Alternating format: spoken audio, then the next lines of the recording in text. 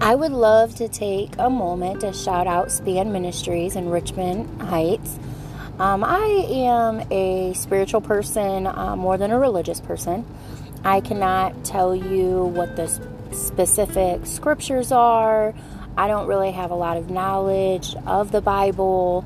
I need it broke down like I'm a kindergartner, so I don't want to pretend that, I'm this holy roller who knows all and just, lives by the word completely and doesn't sin. I do have to ask forgiveness for a lot of things, and I do have to, repent for the sins that I do make and the mistakes that I do. And I was sitting in the church today, and I have found that a lot of times I make excuses. I make excuses for why I can't go. And a friend of mine brought a very interesting point up. She said, if it's a friend asking you to go somewhere, you're going to make sure that you go. If it's a friend saying, hey, can you do this at the last minute, you're going to make sure that you're on time. And as long as you do that, the devil's always going to keep you from the church. Now, do I feel like you have to attend church to have faith and believe in God, and that you have to be in a church house in order to pray and all of that? No, I do not believe that. I believe that if you have faith, you can pray from your home. I believe that you can worship in whatever way you see fit. However, with that being said, as I was sitting there today in the pew and I was listening and I was looking around, one thing that I do love about being in attendance is just the love that you can feel from other people. When I walk in and I am, welcomed with hugs and hellos, and people come up and they speak and they're interested and, what brings you here and all of the things that surround that. Now, not all people that go to church are real. Not all people that go to church are genuine people. I get that. I know that people that go sometimes think that they're better than other people, or there's different things that can, come into play with that. But I also believe that when you speak negative, that's what you get. And so you have to speak positive, and then you get positive.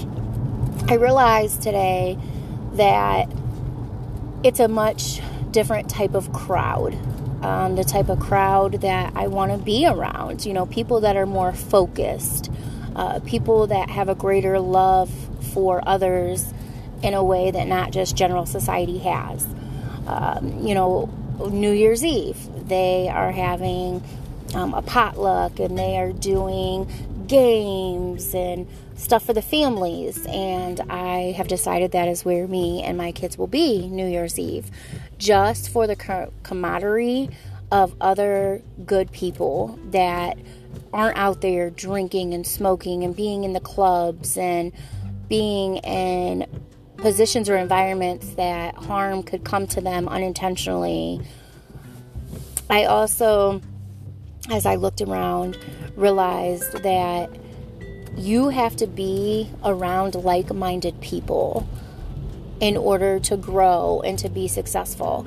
And another thing that I love about Span Ministries is, because I don't know the word, what they will do is they will put it on the screen. They will do the scripture, and the pastor, Brian, is amazing, and he breaks it down. He breaks it down and gives real life examples, and you can laugh and have a good time while still getting the healing that you need. And I walked out of there today, and I, got numbers of other mothers who have kids that are my kids' ages, and I just think that I'm going to be able to find just a better circle of friends being involved in the church and having a church home. So again, shout out to Span Ministries. It's on Trubisky Road. If you want to try something new, if you're looking for a church home that is really going to make you just feel welcomed and comfortable, one that you don't really have to be a pro at knowing in and out the Bible, then please make sure that you stop by and you try it. You won't regret it.